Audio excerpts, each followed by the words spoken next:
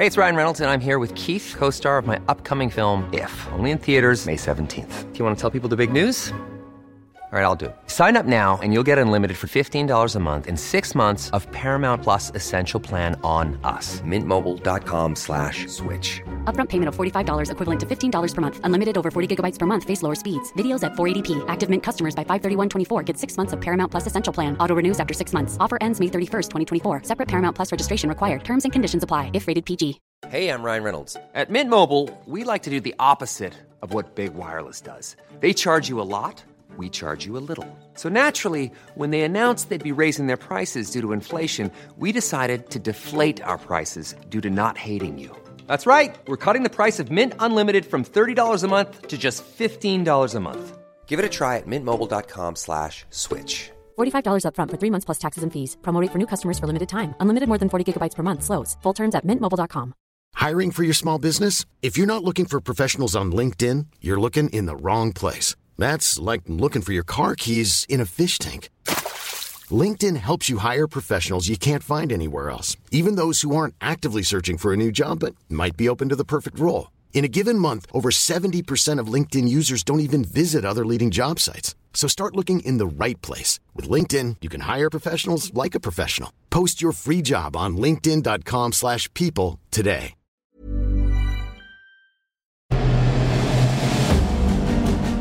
All right, everybody, welcome back to Reasonable Doubt, the podcast. My name is Rob Rosen. I'm the creator and executive producer of Reasonable Doubt.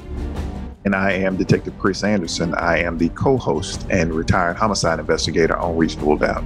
And I'm Fatima Silva, criminal defense attorney and co-host on Reasonable Doubt. All right, we've had a pretty incredible season so far, and the first few cases were so challenging for you guys, and I know from being out there, you guys really struggled with it. This was a case that I think over the course of the week became easier for you guys to make a decision on. The evidence really was pointing pretty strongly in one direction. Right, and even the leads that they gave us, not only just the evidence, but the leads that they gave us. Almost all of them pointed back. They didn't help him at all. They all actually hurt him in the case. Yeah, for people who are going to reach out to us, think twice before you ask us to look into cell phone data, because that does not lie. Right. Yeah. I mean, this is definitely a case that it wasn't. Throughout the week, things just started to slowly unveil, and it was only pointing in that one direction. You know, the problem with these other cases that we've had so far, and with a lot of the cases on the show, are possible other suspects, and that was definitely present in the case with Ken and Chad. Where there's possible other suspects, maybe people with other motives. This case is just really different. As we started to, read all of not just, all of the trial transcript and all of the evidence in this, but, the text messages between people, a relationship started to, appear, and all of a sudden a motive.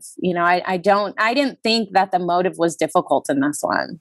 All right. So before we go on, this is the point where we stop everybody. If you haven't watched the episode yet, and these episodes run Monday night, 10 p.m. on Investigation Discovery, pause the podcast, watch the episode, and come back. If you have watched the episode, before we move on, let's just give you a little bit of a refresher on this case. Amherst, Virginia, May 4th, 2008. A man wakes up to a pickup truck blocking his driveway. It's riddled with bullets. A young man is slumped over in the driver's seat, dead.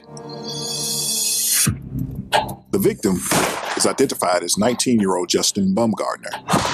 Few clues are left at the scene. But the next day, police get a break. A man named Justin Davis comes forward and says he saw the whole thing. He tells police the killer is 21-year-old Timothy Wright Jr., an Iraq war veteran. The motive? The love of a 17-year-old girl.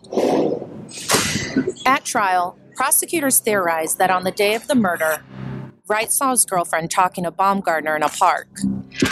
The two used to date, and this makes Wright furious. Prosecutors say Wright confronted them, threatening and yelling. Not wanting to fight, Baumgartner got in his truck and left. Wright followed down a 2-lane country road with Justin Davis behind the wheel and Wright in the passenger seat.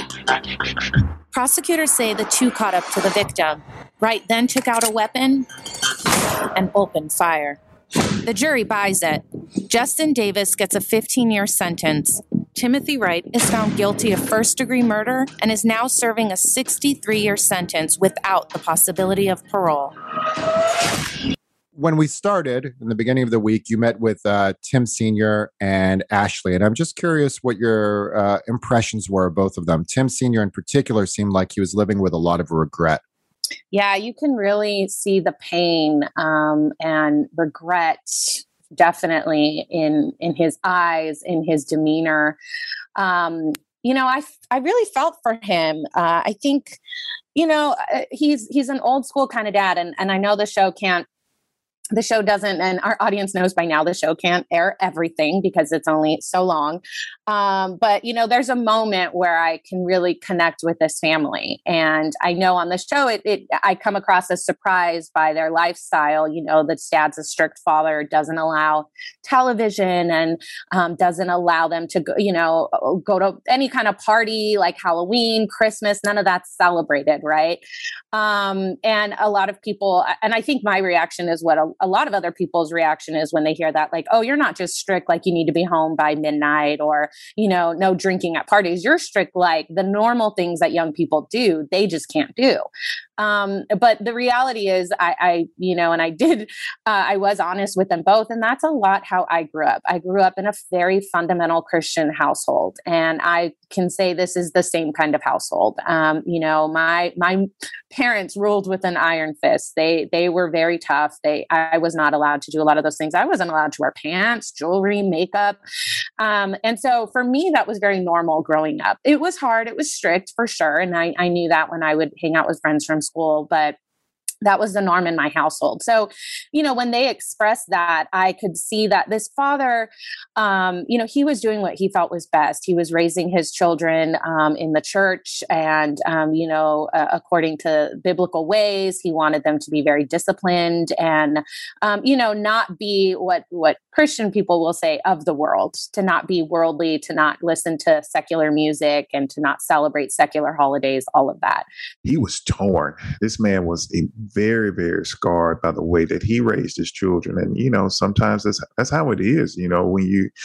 When you grow up in a very, very strict environment, you usually inflict the same thing on your own children. And in some cases, growing up when he did. So, I talked to him a lot throughout our first meeting about, how I felt as though that I was a very strict father, but I had no clue as to how deep his values, his Christian values ran, and how much he, didn't allow his children to grow and see things of the world and attend parties. I've never been that strict with my children, but this man was very, very torn, and he's learned a lesson, and that's the good thing about it. Even though it cost him a relationship with his son, it's cost him a relationship with his older children. But I think, after talking to him, he has a much better understanding and a much better relationship with the younger kids.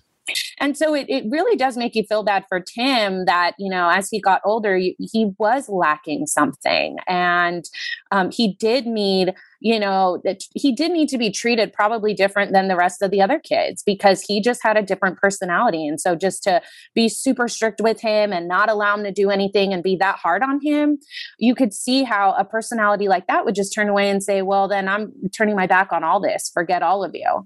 And so I was trying to keep an open mind, especially, in the beginning as we start to dive into each case.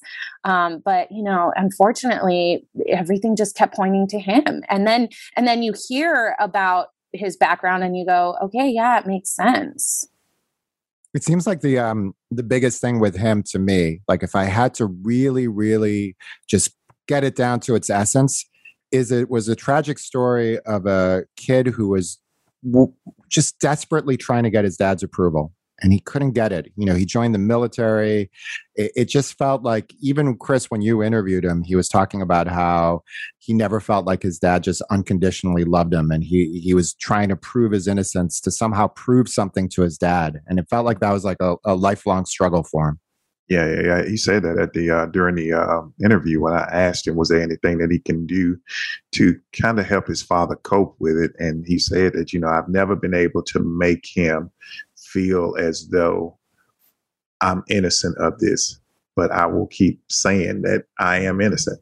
And, that really just kind of touched me, because that just lets you know that he is he was a son that was trying to win the approval of his father. Chris, at the end of this episode, bruh, you teared up a little, and I was getting choked up too, because I do hear you say often, that you're hard on your son. I mean, he's a good kid, and you've done a great job with him. I absolutely adore him. But you even admit, you're like, sometimes I'm just harder on him, I just want him to learn. And I think that's a lot of your upbringing, right? Like nobody, you're in a position, we're all in a position now where we're doing even better for our children, right? Right. We know better, we do better. Hopefully, we're making more. I mean, I know how a lot of us grew up, like just with nothing. And so because of that, a lot of us also want to instill in them, hey, you better work hard and get it on your own. But at the same time, when a kid is good and, like your son, and he's constantly wanting to please you and show you how much he looks up to you. Oh my gosh, the way your son looks up to you. So I could see that was affecting you and sitting there and making you realize maybe in some ways that, you may want to even change with your own son. I can't say that I left this episode in Amherst, Virginia, the same person, as it relates to my son and our relationship. So he and my son and I have a great relationship, awesome relationship. We don't argue, we don't fuss. I don't even try to, to tell him any different anymore. He's a grown man, and I understand that. And I know I have done a very good job in raising him. Now it's time for him to learn. So I tell him all the time now, look, I'm just your advisor, son. I'm just going to advise you on what you should do. Whatever you do, that's on you. Whatever I can help you with, I'm going to help you with. And we talk 4 or 5 times a week, and he asks my opinion, and sometimes, sometimes we don't agree on everything, but I know now that, hey, I just let him learn. But I think we have an awesome relationship. And you tell him you're proud and you love him. I tell him all the time, man, I'm so proud of you. I don't know what to do. I love it. I know this case was really different because, a lot of times we have moms on this show fighting for their children. Right. We rarely get fathers. And it was so nice and refreshing to sit across from a father who, if Tim ever needed any validation of how much his father loves him, this is it. I mean, his dad is here. He wants answers for himself, but he's fighting for his son. And you could see the heartbreak. Oh, you could see the disappointment and the heartbreak in him when we told him we couldn't help. He was a father hoping that, he would get to have his son home with him again soon. But this episode, I felt like it really affected you. And Rob, I'm kind of going to out you because I remember you even opening up saying, my dad never told me he was proud of me. Like, I never heard those words. No, never. But that dynamic, father and son, it's just really interesting to me. And it was prevalent here. And because women have that with their moms, right? Like I'm a daddy's girl and it comes easy and I can do no wrong in dad's eyes, right? And same with me. He's just the best. Oh, but my mom. So it's like one of those things where it's just like constantly trying to please that person. And it's just something with maybe a mother-daughter, father-son. But that was definitely a theme in this episode that stood with us. And I think that's why this episode resonated so much with Chris, and it resonated actually so much with me as well.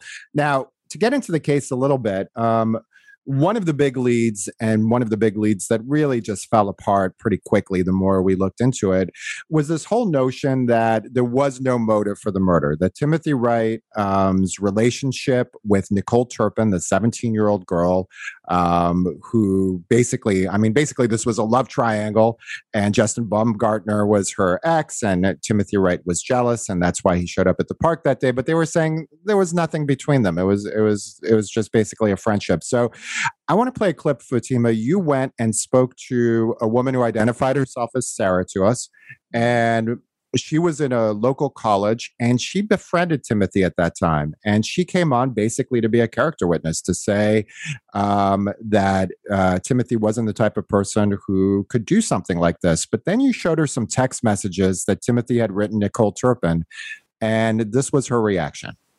Sarah, did you ever notice him off in the corner when he's hanging out with you? Was he responding to text messages or answering phone calls? No, never. When he was with me, he was literally with me. So then I'm going to assume you don't know about this text message. It allegedly came from Tim's phone to Nicole saying, "I love you so much." How does this make you feel now? It makes me uncomfortable because I'm here on his behalf. I did feel bad having to tell her a little more about Nicole's and Tim's relationship. But there were a lot of text messages, just certain intimacies between them, things that were shared via text message, also provocative photos that she had sent to him. And the sheer volume. I mean, the amount of calls, right? It's just insane that 15 to 30 calls every single day, meeting up before school, dropping her off at school, meeting up after school. She would take him lunch to his job. I mean, that's so nice. And yes, absolutely. Like his sister Fred said, can a friend not do those things?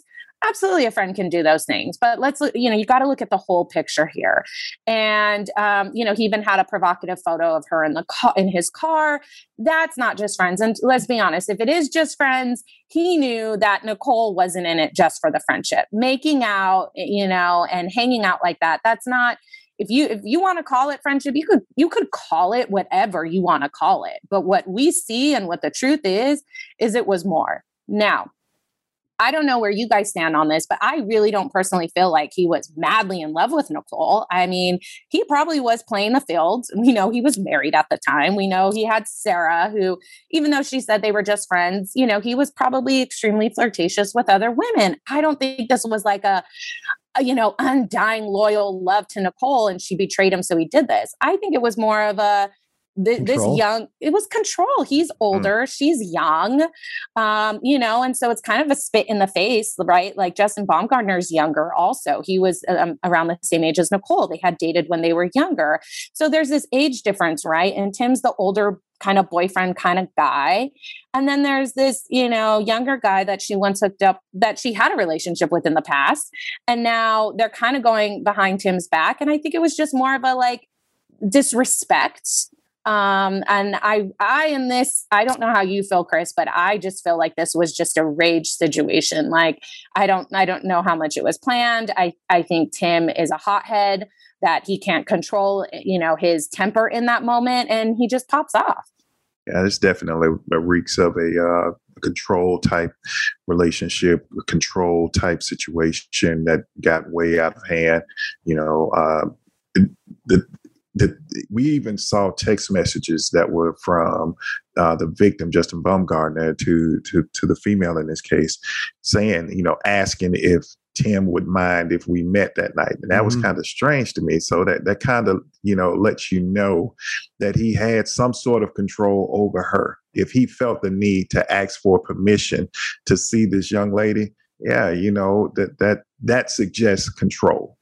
And then he when Nicole asks him and tells him about it, he expresses, why, why are you going to go meet up and all that? And so she tells him, you know what, we're not going to meet up. And so now she's either, lying to him or contemplating not doing it because of him. Come on, everyone. What does that tell you? And the nail in the coffin for me, which I don't think this was aired, and this was big for me. is between those text messages between Nicole and Justin Baumgartner, the victim. You see messages before they meet up, like, will Tim mind? And then after Justin Baumgartner leaves the park that night and drives away, Nicole's trying to get a hold of him. She's trying to figure out what happened. And she's calling him and she sends him text messages. And what does her text message say? It says, "I'm sorry about Tim. Are you okay?" She's checking on him like, hello. But and there was no response. And there's never a response because poor Justin has been shot. I'm sorry about Tim. That for me was huge. Why is she saying I'm sorry about Tim? What did Tim do? And, Tim's version is that the friend is fighting with Justin Baumgartner. Oh, my friend, he was getting in Justin Baumgartner's face. She doesn't say, she doesn't say, I'm sorry about Justin Davis. That's not what she says. She's referring to Tim. Everything here points to Tim being the perpetrator. So, Chris, you had a chance to talk to Tim, and I want to play a couple clips from the interview. The first one is when you were trying to get to the bottom of the nature of his relationship with Nicole Turpin.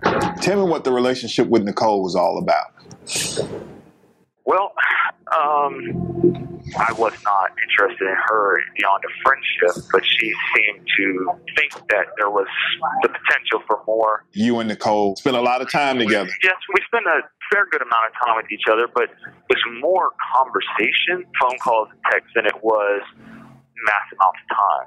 How many times a day?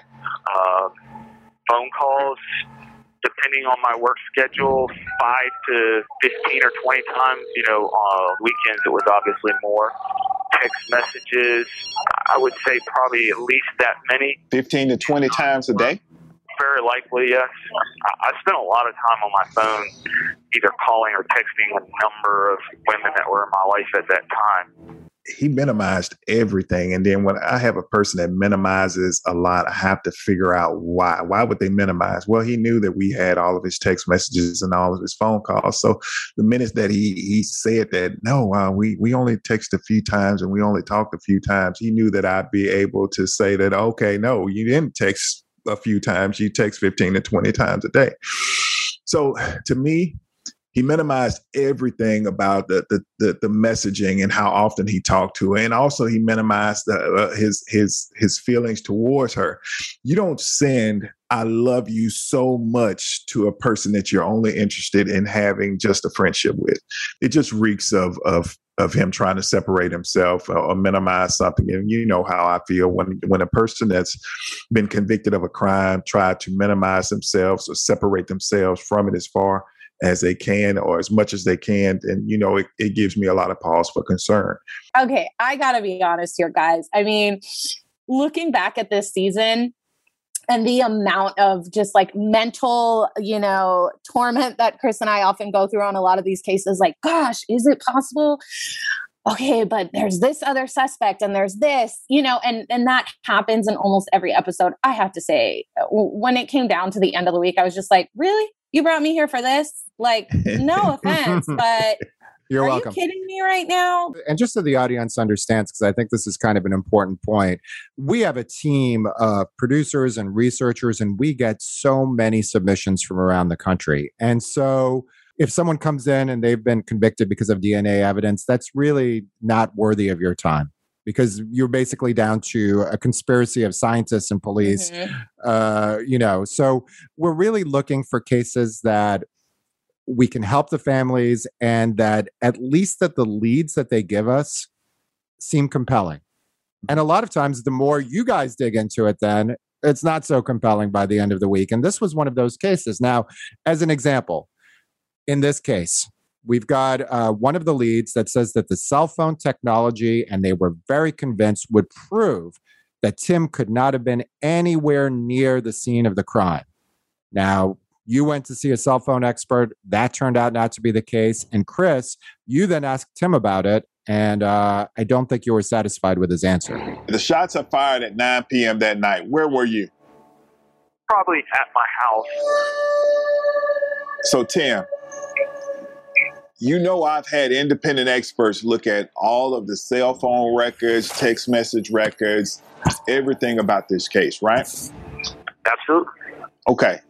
My independent expert says that you were nowhere near your home during the time that these shots were fired. Well, I mean, I know where I was at. I respectfully disagree with their opinion.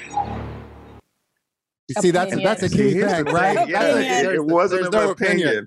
Yeah, we can scientifically prove that your phone was not at your home like you said that you were. But, so, yeah, that was it gets so frustrating. And it only goes to show you that how the type of power some of these guys have over their family members, because that was one of the leads that the family gave us. And they knew that this evidence would completely blow the prosecution's case out of the water. That's what they told us during that time, and then we go and we look into it, comes to find out that it's not true. He's actually there. It actually puts him closer to where the murder happened during the time of the shot. So yeah, that kind of just bummed me out with the whole case. And that was pretty much the nail in the coffin for me.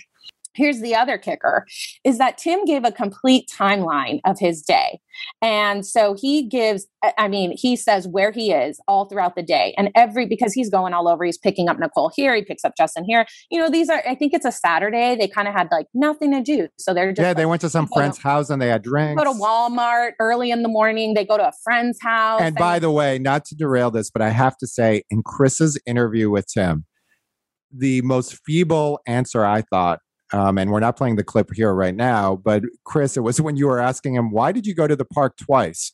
Why did you go back to the park? And he's like, well, I didn't really get to see all the stuff there. He was funny. Like he was sorry. I just thought it was so funny. I'm going to peruse through the park at 8:00 at night. My girlfriend and my friend and her friend are just so happened to be there, but I didn't get the chance to see the park. Guys, the picnic tables, Defense 101 here, flower guys. planting. Defense 101. If you're saying Justin Davis is the one who did it, what you say is, well, I didn't want to go to the park. I had mentioned to my boy Justin that, Nicole was going to meet this guy. And so he was really adamant on going to this park. And I was just along for the ride. I mean, that's what you say, right? I mean, but he just was trying to get so creative. I don't know if he thinks that he's, I don't know. I don't want to be disrespectful here, but I mean, do you really think we're going to buy that? Do you really think like this innocent, like, I just wanted to see the park? I mean, come up with something better for us, for crying out loud. But just say your friend wanted to go. That's defense. You're saying your friend did it. Your friend wanted to go. And not to sound flip, but sometimes I'm amazed. Like, he's had 13 years to think about this, and that's the best you can do. It's just kind of, yeah. I mean, we've heard it all too. Like, honestly, Tim, we've heard it all. But when he told Chris, that he was probably at home, that hurts, because he knew where he was all day long, and his cell phone records reflected where he was. So when he says he's at Walmart, that's what it was. When he says he's at a friend's house, that's where his cell phone was. But suddenly, at the main crucial time of your day that we need to know your whereabouts, you're probably at home. And that just so happens to be exactly where the cell phone, records are showing you're not, or at least your phone isn't. So, it just kept crumbling. I mean, for me personally, the part that really was kind of a checkmate was those cell phone records, because when Tim's telling Chris that his alibi is that he was at home taking a nap, and then I think his name was Cy Ray, the expert, was saying that is almost impossible. There were just so many cell towers between his home, which wasn't that close to the murder scene. I think it was a half-hour drive away. Right. That it was nearly impossible. To me, that kind of blew the whole thing up, because it always seems to me like, things like motive and alibi, those are important, but they can be highly subjective. But this was just like that felt to me like a checkmate. Mm-hmm. And he has a huge following of people that are advocating for him to be freed and that he was wrongfully convicted. And a lot of the information, I've read over just a few portions of it, but when I look at this case, when we take a look at it, I think this was probably one of those cases where there wasn't much disagreement on how we should lean after looking at the facts of the case. But he has a very large following of people that are advocating for his release I don't know, like, what am I missing? I mean, they think, and they say Justin Davis did it, and it's like, okay, I guess it's possible that Justin was the one who got mad on behalf of his friend. I mean, I know that other people have described Justin Davis as a shady character more than Tim, but, really we're talking about, one of two people here. One of two people. Hiring for your small business? If you're not looking for professionals on LinkedIn, you're looking in the wrong place. That's like looking for your car keys in a fish tank. LinkedIn helps you hire professionals you can't find anywhere else, even those who aren't actively searching for a new job but might be open to the perfect role. In a given month, over 70% of LinkedIn users don't even visit other leading job sites. So start looking in the right place. With LinkedIn, you can hire professionals like a professional. Post your free job on linkedin.com/people today. Hey, it's Ryan Reynolds, and I'm here with Keith, co-star of my upcoming film, If, only in theaters May 17th. Do you want to tell people the big news? All right, I'll do it. Sign up now and you'll get unlimited for $15 a month and 6 months of Paramount Plus Essential Plan on us. MintMobile.com/switch. Upfront payment of $45 equivalent to $15 per month. Unlimited over 40 gigabytes per month. Face lower speeds. Videos at 480p. Active Mint customers by 531.24 get 6 months of Paramount Plus Essential Plan. Auto renews after 6 months. Offer ends May 31st, 2024. Separate Paramount Plus registration required. Terms and conditions apply if rated PG. So, guys, at the end of the week, you met with the family again, and more than most cases, you guys were pretty much trying to open up their eyes. And I think that Tim Wright Sr. was open to it, was open to really hearing the truth, because he was one of the few loved ones who was really honest enough to say, I don't know, I have doubts, and I'm open to hearing what you guys find. His sister, Ashley, that was a different story. I'm still looking for the truth. I understand your position. I do. You don't. You're not me.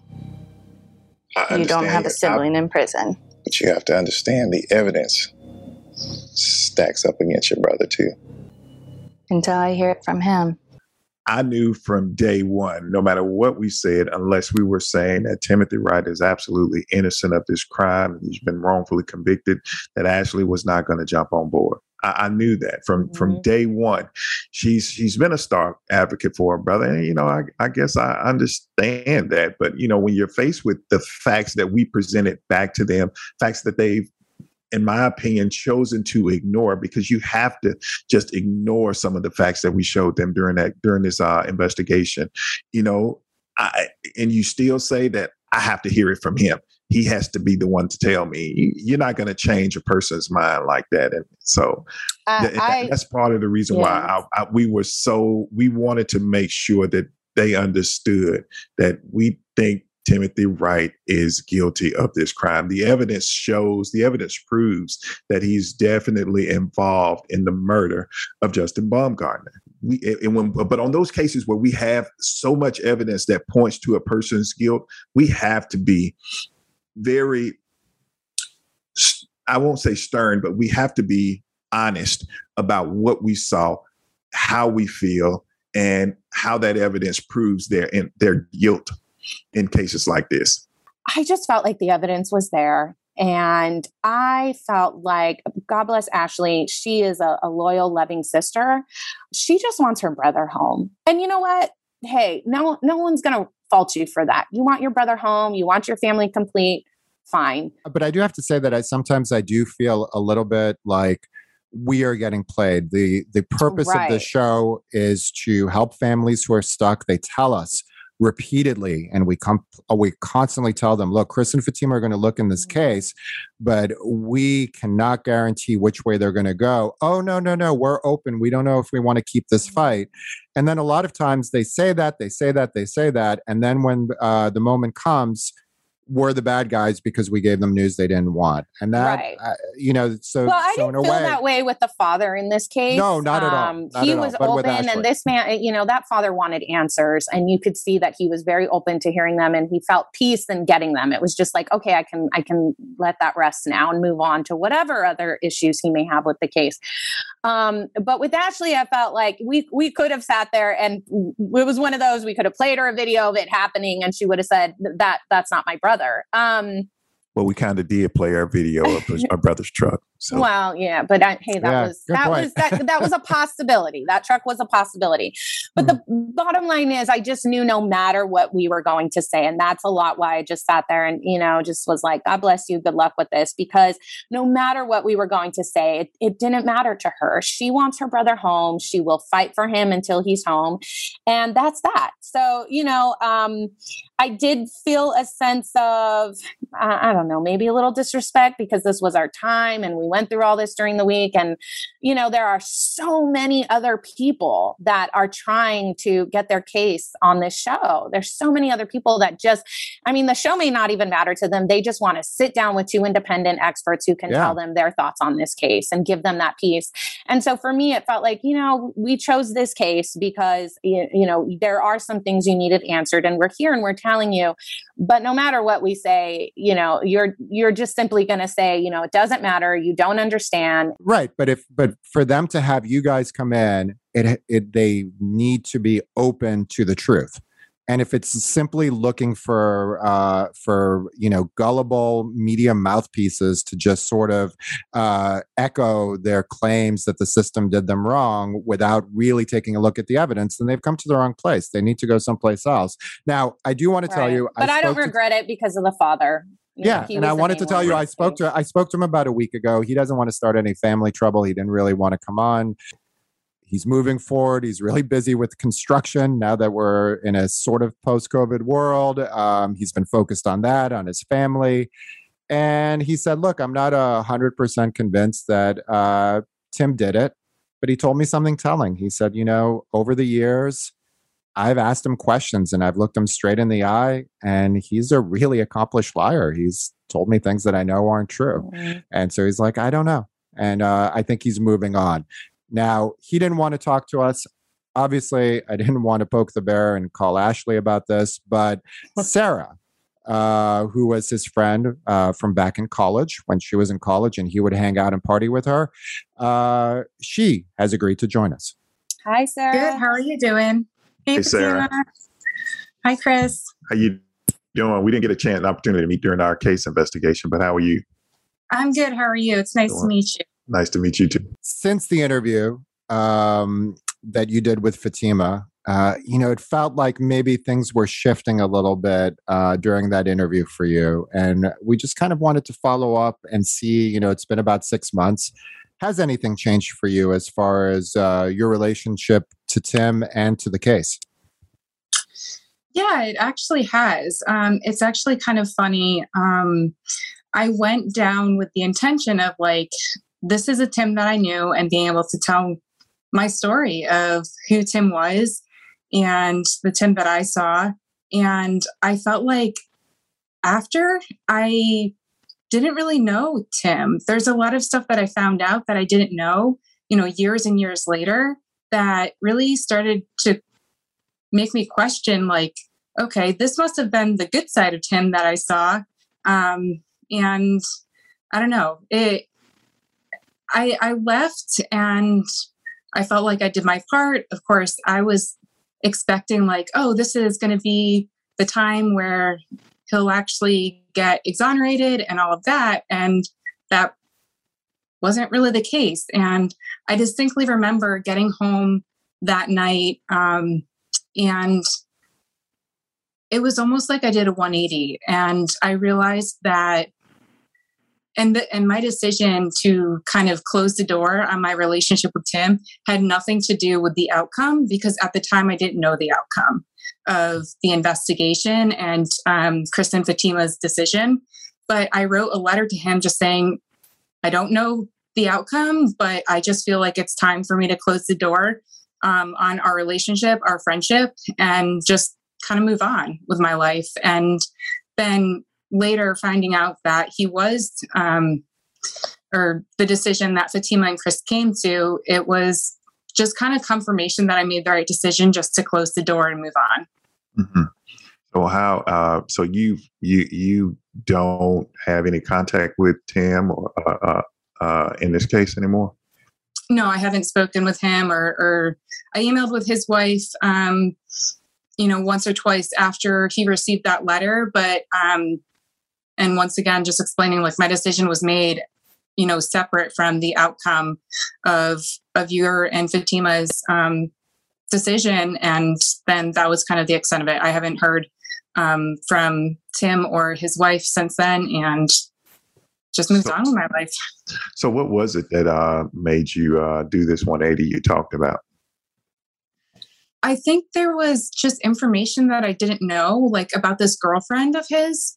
I had no idea that there was anyone in his life. As far as I knew at the time, he was married, and that wasn't going well. And he just wanted to hang out with someone, have a good time, do fun things, non-relationship things. And I felt like I was that person for him, that we could just hang out together and just be friends. But I think that was the Tim that I knew and not the real Tim. And the real Tim was this relationship that I had no idea was going on. I don't really care, I guess, in hindsight, because I never knew about it. But learning about that after the fact, years later, I almost felt like the Tim that I knew was a bit of a facade. And that's something that you and I talked about that day, because I know after I had shown you just a little more information that we came across, you started to feel like you had been manipulated, or that you were, how did you not see it? That and then, we talked a little more about this, the Tim that you knew was very different. And this is a lot of family and loved ones. The situation when we do these cases is it's not the behavior that they ever witnessed. So why would they know? The person they knew wasn't capable of that. And so of course you stand behind that person, right? Any one of us would. But it was telling that it was sinking in when you started to read a little more about the communication between him and Nicole and found out a little more about their relationship. You did start to say, well, I just didn't know any of this. So now I wonder, what I knew about him. And once again, in your defense, it seems like, and correct me if I'm wrong, he was somebody who didn't really talk about his private life too much. Right. Like I said, the extent of his private life that I knew was that he was married and that wasn't going too well. He really didn't talk about his private life that much. And, I didn't ask. I guess maybe call me a naive, because being 19, 20, and he was, I think 21 or 22 at the time, that I guess I didn't really think that these kind of heavy life things that more happen to people who are in their 30s and 40s was really happening to me, someone in college. Sarah, are you at peace with everything now, or is there any bitterness when you look back on the whole situation with Tim? There's definitely no bitterness. I think I just kind of hold it against myself that why didn't I see this? Why didn't I know that? But I don't think about that situation. I don't really think about Tim. I've just picked up and moved on with my life, kind of like I had before I received a phone call from you all to, investigate the case. Sarah, I have to ask, we now know that Tim is married. He remarried. A woman married him while he was already in prison. What do you think about, why she fights for him? When I first found out from Tim that he did marry this woman, and she was, of course, the one that I communicated with during this process. I never met or knew. I don't even know his previous wife's name when I was in college, that situation. But my initial like gut reaction when I found out that he was married was, oh, that's kind of strange. Like, he's in prison and convicted for murder. Why would anyone want to get involved with this? It initially was just always polite to me, but I felt like it was always, in hindsight, just trying to get more information and using me to support Tim, which I had no problem supporting Tim because I always planned to support him based on what I knew.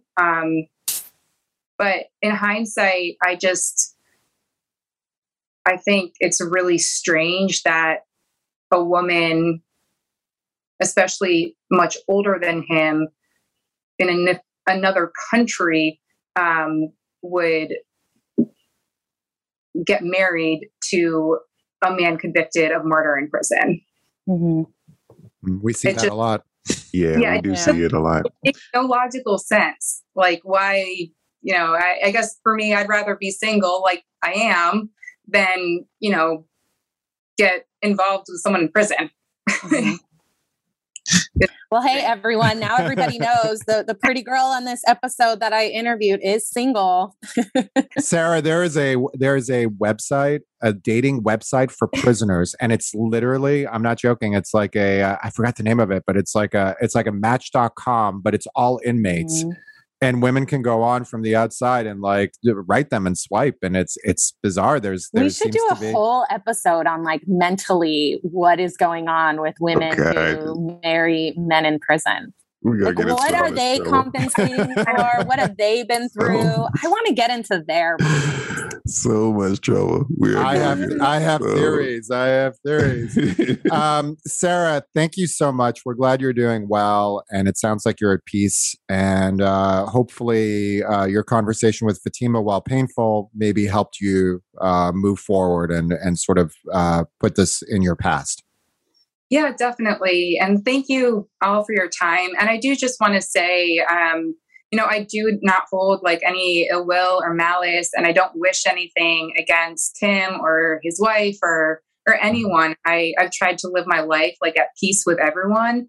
And I'm also thinking of his father and, Tim Wright Sr. and Ashley, who I got to know.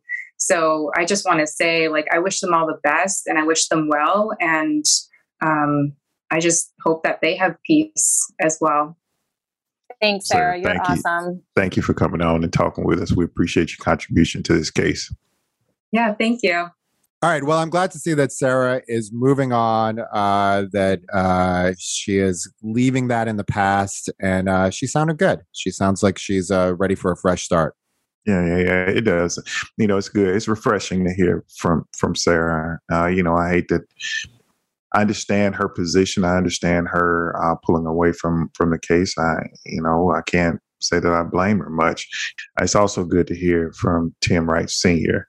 That, he is still pushing and advocating for his son, but not as much as he was in the past.